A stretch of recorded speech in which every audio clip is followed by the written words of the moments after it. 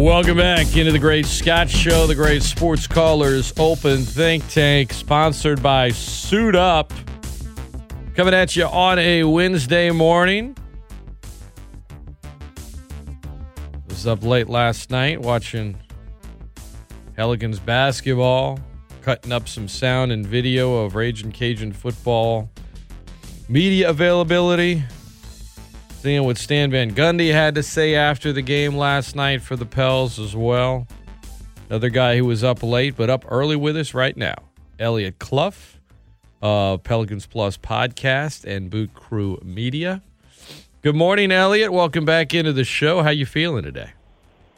Scott, I'm feeling pretty good. You know, the Pels came out and did a really awesome job against a team that they should have beat, which is good to see after some of their losses earlier this season, but they handled their business. Kyra Lewis, Jackson Hayes, young guys looking good. Zion Williamson, what one might say a quiet 27 points. B.I. coming out scoring 36. Good win last night. I'm a little tired. You mentioned it, staying up a little late, but I'm more than happy to be talking with you this morning. Yeah, Zion had 27, 9 boards, 5 assists, a steal, 9 of 10 at the free throw line, 9 of 13 from the field in 29 minutes. And Stan Van Gundy said afterwards, you know, what's ridiculous is he has set this standard now at 20 years old where, you know, it felt like it was an average game by his standards tonight. And he was acknowledging that it's kind of ridiculous that he's using the word average, but I think that tells you something about now the standard that Zion has set, because he's right. It wasn't, you know, and part of that was they won by a lot and he wasn't on the floor as much as he would be in a tight game. And yet, you know, it was like, oh, ho-hum, 27, 9, you know, 9 of 13 from the field. Okay.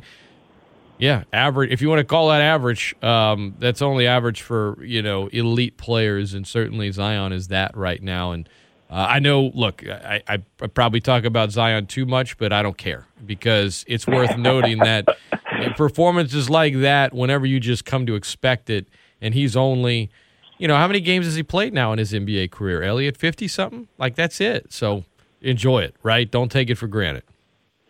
Exactly. I think he's, around 50, 60, somewhere in there. And you're exactly right. I mean, there are players out there like that, and the players that we think of that score those type of points and have those type of stat lines. It's the Giannis's, it's the LeBrons. It's you know, that's a typical night for them. And Zion is doing this at 20 years old. That's really impressive. And his poise and his character along the way as well is just on another level. I mean, I don't know if you were able to see his media session last night, but he's just a fun kid.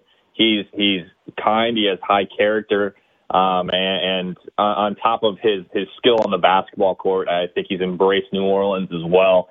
I mean, this is something that doesn't come around small markets very frequently, and he definitely needs to be appreciated for what he brings to the table. And he's working hard too. I think I talked with you a little bit about this. Maybe it was on my podcast when you joined me last week, but I mean, he's 9 of 10 from the free throw line. From what he showed last season now to this season, what he's been doing with Fred Vince is an incredible jump. Like it's not like he's just stepping out there and doing this on a nightly basis without working hard too. I mean, he's got the talent, but he also loves the game of basketball and wants to improve.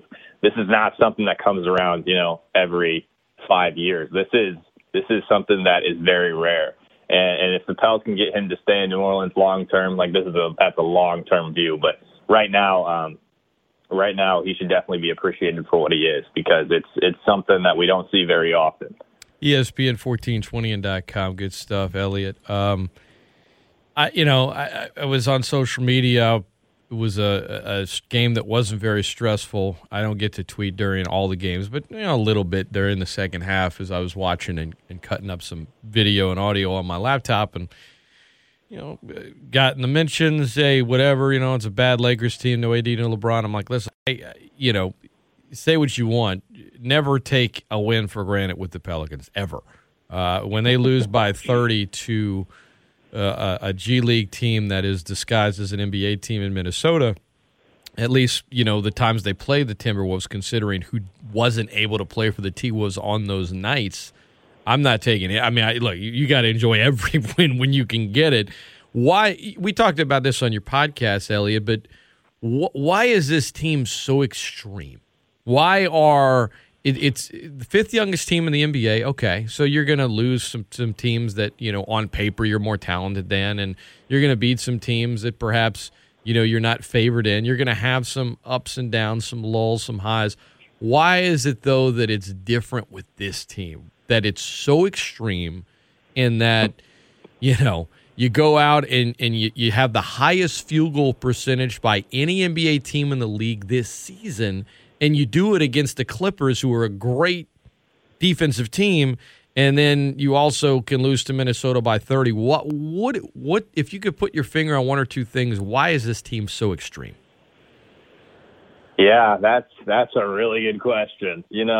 It comes down to a couple things. I think the negatives come from the fact that, and we might have talked about this before too, is I had Jamel McMillan on my podcast. I don't even know, a couple months ago, I think, who's the son of Nate McMillan, coach of the Hawks, and Jamel was also on the staff of the Pelicans last year.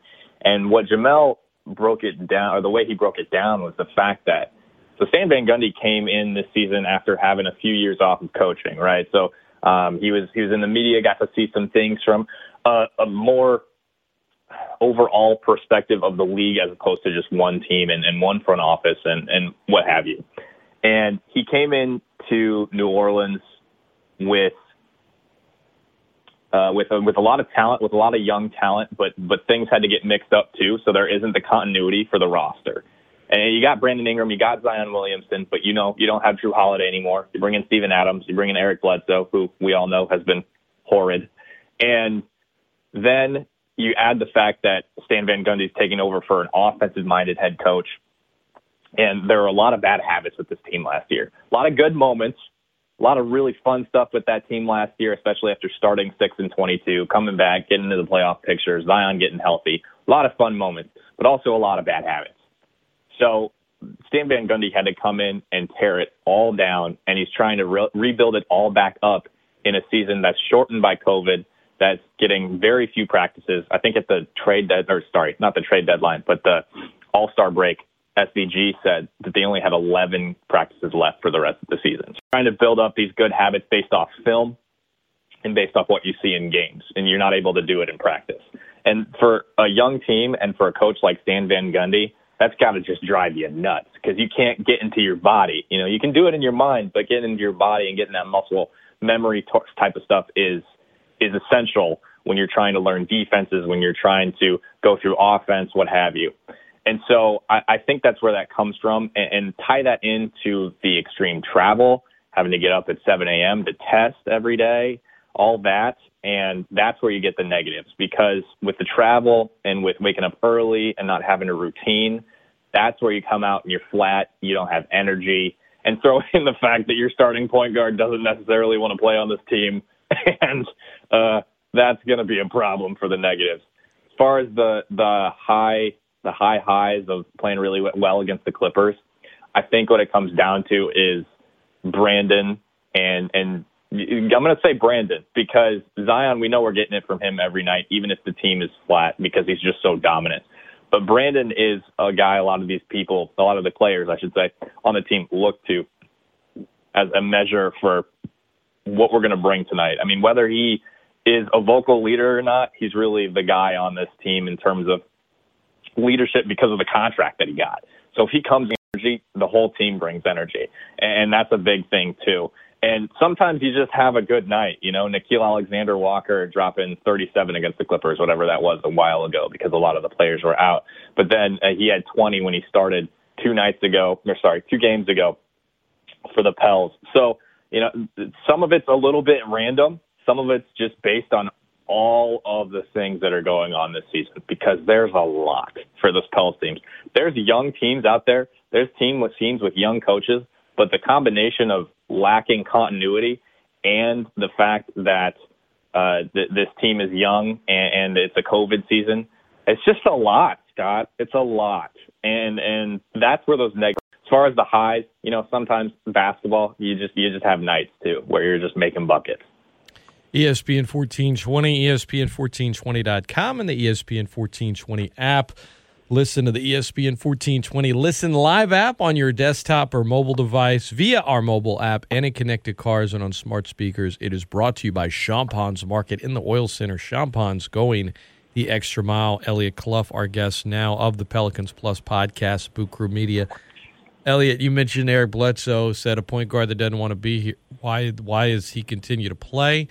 Follow-up question is the things Stan Van Gundy say about him publicly in hopes that there might be some trade value for him. It just seems like some of the athleticism isn't there that was there when he was younger. Some of that might be age, injury, right? Whatever it might be, it's just not working. And while I didn't think they should keep him when they traded for him, and I said as much at the time, I didn't even foresee it being as bad as it has been. What's his future with the team? And that can segue right into, trade deadline tomorrow at 3. But let's just start with Eric Bledsoe. What's his future? What are the options for this team right now, realistically? Right. So right now, I think Zach Lowe said it on his podcast. For those of you who don't know, Zach Lowe, senior writer for ESPN, does awesome work. One of the few, I'll back that up. One of the few national guys, because I always say it, Eliot. I'm like, look, if you want to get good intel on an NBA team or any pro team, go follow the locals that follow that team. There are very few national guys that actually, I think know some of the intricacies, especially some of the smaller market teams. Zach Lowe is one of them, though. And so, when he says something, he's one of those few national guys. Well, I'll listen to that pod, right? I'll read his articles because I know it's not going to be the same, cookie cutter, just palaver. Let me just spit out something that everyone else nationally has said that's never watched this team play beyond when they're on national TV. Sorry, I'm about to go on a rant. Zach Lowe's awesome. All right, get back to it. I'm sorry. No, you're fine. So I think he put this out on his podcast the other day, but the Pels are going to have to address this, trading him by adding assets, probably picks, maybe a young player. With the way that they love Nikhil, Jackson Hayes, Kyra Lewis, I highly, highly doubt that they're going to be attaching players because David Griffin is in love with these guys. He's enamored with these young players, and rightfully so. I mean, as of late, they've all been playing really well. So they're probably going to have to attach an asset, whether it's the 2021 Lakers draft pick, whether it's multiple seconds. It's more than likely going to have to be first because he's been that bad. But the way it's looking is it's more likely to me that I think Lonzo is off the team and Eric Bledsoe stays on the team than the other way around, unfortunately, just because of the value that it's looking that the Pels will get for Lonzo. And Eric Bledsoe's contract is actually probably more tradable this offseason, the coming trade deadline, which God knows none of us want him to be around that long with the way he's playing right now. But because of the way his contract is structured and everything that's going on with the rest of the team as far as contract structures, the way it looks for Bled is he can stick around this season, but going into this next season, he'll be a little bit more valuable because his following year is only like $3.9 million guaranteed. So you can save a ton of money on your books if you trade for him this coming season, waive him or buy him out and he can go and find another team to play for, or hold on to him, trade him. I mean, what I see happening if the Pels don't involve him in a multi-team trade that Lonzo's a part of, maybe they can trade him to a team like the Thunder and then get picks to them as well, and then get another or a player that the Thunder don't necessarily use, and then buy him out, leave him. It's a really complicated situation right now, just because of contract structure, just because of Lonzo, because of JJ as well. There's a lot of options. Hopefully all that made sense, but Bled is not a guy that a lot of people want to keep around. But at the same time, you got to look at the long-term view. You got to look at what's best for this team, because they might not make the playoffs this year. They might not even make the play-in this year, just because of the ups and downs and not knowing what's going on with this team. So I'm the least interested in keeping Eric Bledsoe, but it's a possibility that we might have to emotionally prepare ourselves for at this point. Well, and I think that the idea that if Bledsoe is traded, if Lonzo Ball is traded and Bledsoe isn't, that somehow that's that's David Griffin choosing Bledsoe over Lonzo. That's just stupid. No. That's looking at it in a vacuum and not looking. I think for Lonzo Ball, it's a really interesting case. I mean, there's going to be some suitors. Now, there could be 80 teams, starting next season over the cap as they enter the offseason. It's different than the NFL. I get it. But, they're getting rid of him because of money reasons. Well, that to say that money reasons aren't basketball reasons, this isn't George Shinn, owning the New Orleans Hornets anymore. I mean, this is a different era. And if you're going to decide on Lonzo Ball in the offseason to match any offer that he might get as a restricted free agent, and you end up, one of those teams offers something around $20 million per year, well, guess what? In a couple of years, you're going to have over $100 million combined between Ingram, Zion, and Lonzo. How are you going to upgrade the roster? Is Lonzo worth that? And that's just the Cliff's Notes version of why he continues to be, I think, the biggest question mark in terms of his future contract and his future ceiling. Those two things, how do you weigh one next to the other? How much do you think one's going to be as opposed to the other? And it's a question I know that they wish they had more time to answer, but they just don't at this point, Eliot.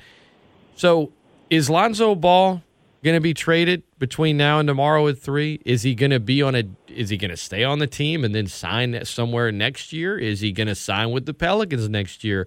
In your mind, what is the next step for Lonzo Ball?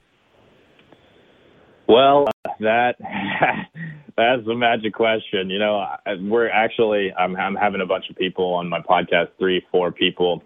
Tonight we're going to do a roundtable on the subject. So if you're interested, Pelicans Plus, that'll be up hopefully around 8 p.m. tonight.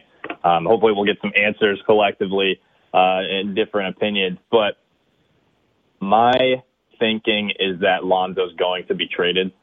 As to where he's going to be traded, that's the question. There's a ton of teams, like basically every team in the NBA could use Lonzo Ball. With the role that he's playing right now as more of a 3-and-D wing, making a bunch of threes, playing awesome perimeter defense, everybody can use that. Everybody can use that, especially with his playmaking ability on top of that, especially in transition. You can always use that in the NBA. Now, there are teams that are also starving for a point guard, like the Clippers, or Philly's looking for a point guard and possibly getting Kyle Lowry as well. So there's teams that would want him as a point guard. There's teams that could use him as a wing. And there's teams that could use him as a secondary playmaker, secondary ball handler, like the Hawks with Trae Young at the point guard position now. And then there's teams like the Knicks, who it's a point guard situation for them as well. Austin Rivers, I believe he's hurt. Derrick Rose doing COVID protocol as of late. We know Frank Ntilikina is not really going to be anything, even though he was a lottery pick for them however many years ago. He just hasn't lived up to that hype. So, and they've also been a team that's known to be in love with the way Lonzo Ball plays basketball. There was talk of him being traded there this offseason. So if I had to pick one team that would be able to go out and get him, that makes a lot of sense, it's the Knicks for that reason, but also because they have a ton of cap room. And if they're really in love with him the way they say they're in love with him, they're going to be willing to pay him that $20 million. He gets to go to a large market. So I think his pairing with Julius Randle could be fun. RJ Barrett, that could be really fun. And the Knicks are a franchise that would be willing to pay him that type of money. Now, if the Pels aren't able to get a deal done, which I would honestly be pretty surprised, because with the amount of teams that are going after Zoe, you got to think it's going to be competitive all the way up to the trade deadline, who can get him. And so the packages are just going to keep getting better and better. If they really get desperate and say, we need a player like this to compete for a title, i.e. like a Philly or a Denver, then those trade packages could definitely increase in value quickly. So that's a possibility. The sign and trade is really interesting to me as well, because Pels might be able to get some sort of star player in exchange if they're willing to give up some draft picks as well. So the restricted free agency thing is tough, and keeping him around is going to be tough because, man, I mean, somebody's going to pay him. Somebody is going to pay him. I don't know who it's going to be. I could see the Knicks coming out and offering, like I said, that $20 million deal. But if it's not the Knicks, somebody else will. Whether they have the cap space, they'll figure something out. But Lonzo's a player that is highly desired in this league, and for good reason. But at the same time, the Pelicans might have better options going into the future. I love Lonzo Ball. In a vacuum, you said in a vacuum, right? You ditch the contract, you ditch the future, you ditch the money. I would love to have Lonzo Ball on this team, but you can't ditch all that. Nothing's in a vacuum. So I would be surprised if he is still on this team after the trade deadline, to be honest with you. Eliot Clough, our guest, host of the Pelicans Plus podcast of Boot Crew Media. It's the Great Scott Show. I'm Scott Prather. Great Scott Show sponsored by Suit Up here on ESPN 1420. JJ Redick, is he still on the team Friday? No. I saw that the Pels are inching closer towards a buyout with him, which I'm honestly not positive as to what the pros and cons are of buying out as opposed to possibly getting a trade package. What I'm assuming is the Pels just aren't really getting much that they would want in terms of offers for JJ Redick, i.e. teams are looking to just give up players as opposed to, or a player as opposed to draft picks as well. So, if they got into trade conversations with a team like the Celtics, who would be able to go into their trade exception because they're massive with Gordon Hayward's contract. So in a situation like that, the Celtics would be able to give up a second or 2 seconds in order to take on JJ, but they're probably going to try to make a bigger move this trade deadline. They're always rumored to go after big names, but they're in pretty big need of it right now. So I would guess that JJ is going to get bought out, given the circumstances right now, which, good for him. I think he will end up playing somewhere in the Northeast closer to his family. I would doubt at this point that he gets traded unless it's been a package deal with Lonzo to head to the Knicks. And I've had some trades that I've written up on bootcrewmedia.com that have included stuff like that. But at this point, I would be, I don't want to say surprised, but I would be surprised if he was traded rather than bought out at this point. Who will be the biggest beneficiary that's on the Pelicans roster now and will still be on the roster tomorrow evening? What player will benefit the most from the moves that they make? Oh, Is it Nikhil? Is Alexander Walker just because of he gets more time to play essentially? I was going to say Nikhil Alexander-Walker or Kyra Lewis. I think Nikhil is just better when he starts. I don't know if it's a comfortability thing. I'm pretty sure he's alluded to that in some media sessions. He gets time to really get into a groove. He knows he's going to get an extended amount of minutes, and so he feels much more comfortable getting shots off, and he makes more shots when he's more comfortable like that. So I think it's going to be Nikhil Alexander-Walker, and by way of him starting, we know Kyra Lewis is going to get more minutes, and every Pelicans fan is cheering for that as well. So I'd have to say probably most going to be for Nikhil Alexander-Walker, but secondarily Kyra Lewis. Eliot Clough, our guest, ESPN 1420. All right, Eliot, when all is said and done, are the Pelicans going to get more picks out of the trade deadline, or are they going to get actual players that are going to come in and play maybe this season and beyond? That's you got really good questions this morning, Scott. I like it. So it's going to depend on what team they trade with. If Lonzo's out, if JJ's included in a trade as well, or if Bled is, because it's going to be about money at that point. So if there's more money involved, it's going to be more players. If there's less money involved, it's probably going to be more picks, because as far as money goes, you have to match salaries and keep it all under the cap and stuff like that. So, if it's a team that is also going to be more going for a championship as opposed to just trying to be more competitive right now. If they're trying to be more competitive right now, probably going to give up more players.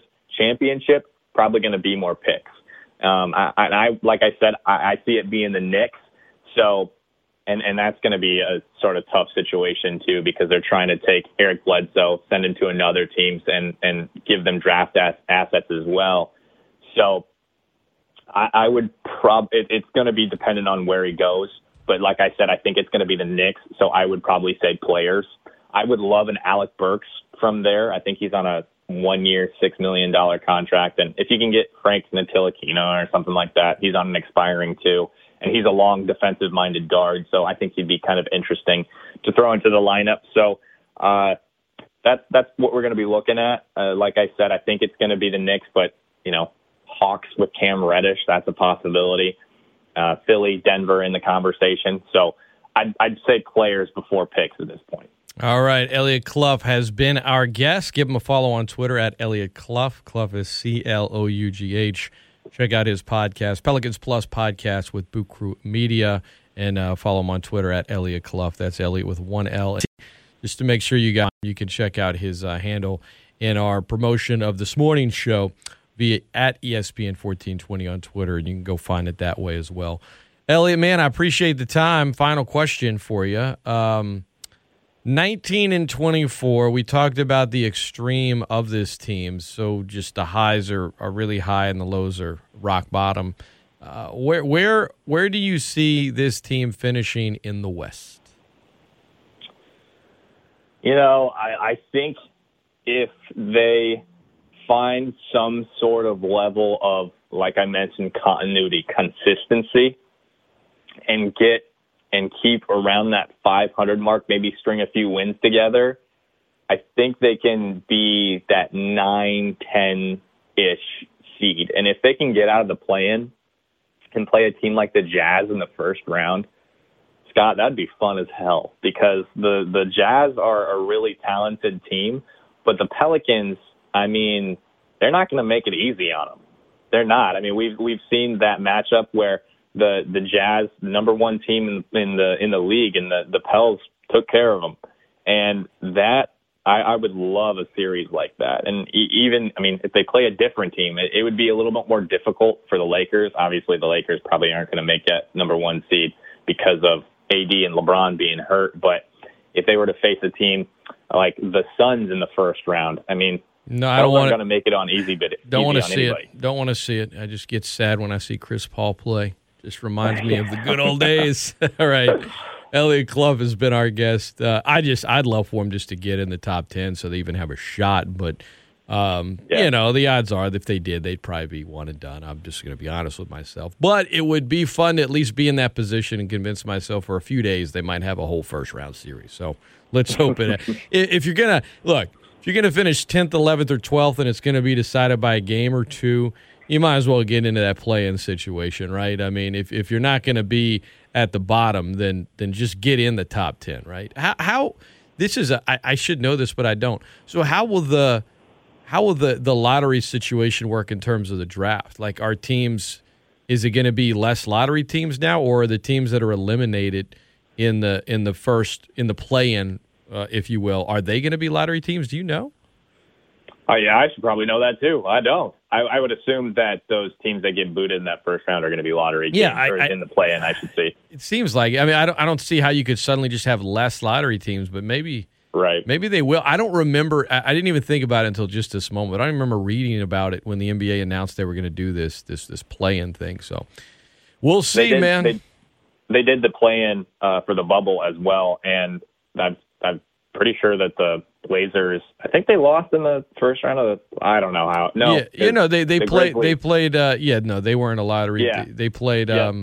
What they did was it didn't adjust anyone's odds in the lottery unless you actually got into the playoffs. But now everyone listening is like, I don't even know what they're talking about. So we'll wrap it up. Appreciate the time, Eliot. All the best, man. And I'll be listening to the pod you drop later, and we'll see what happens at the trade deadline tomorrow.